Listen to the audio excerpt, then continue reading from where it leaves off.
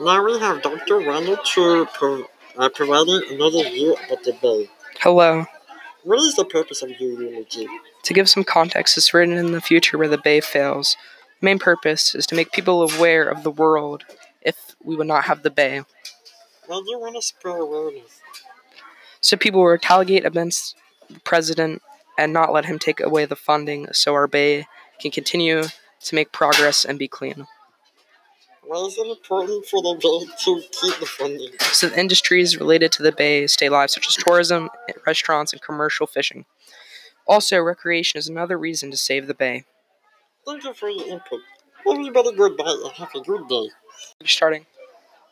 Welcome to another episode of Saving the Bay. Today we'll be interviewing 3 budding students. Hello, we are here today to discuss the works of products about saving the bay and talk about their purposes. We'll start off by interviewing Dr. Eden and Dr. Tyrone about their advice column to the Chesapeake Bay Foundation. What was the purpose of your product? To spread awareness and that the bay needs more funding and support. What would this funding go to? It would go to cleaning up the bay and stopping pollution.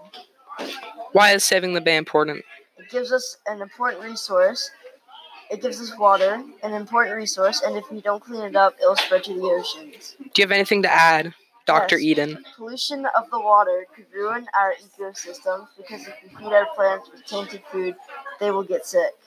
Finally, why is spreading awareness important? If we lose the funding from the government, we need money from ourselves.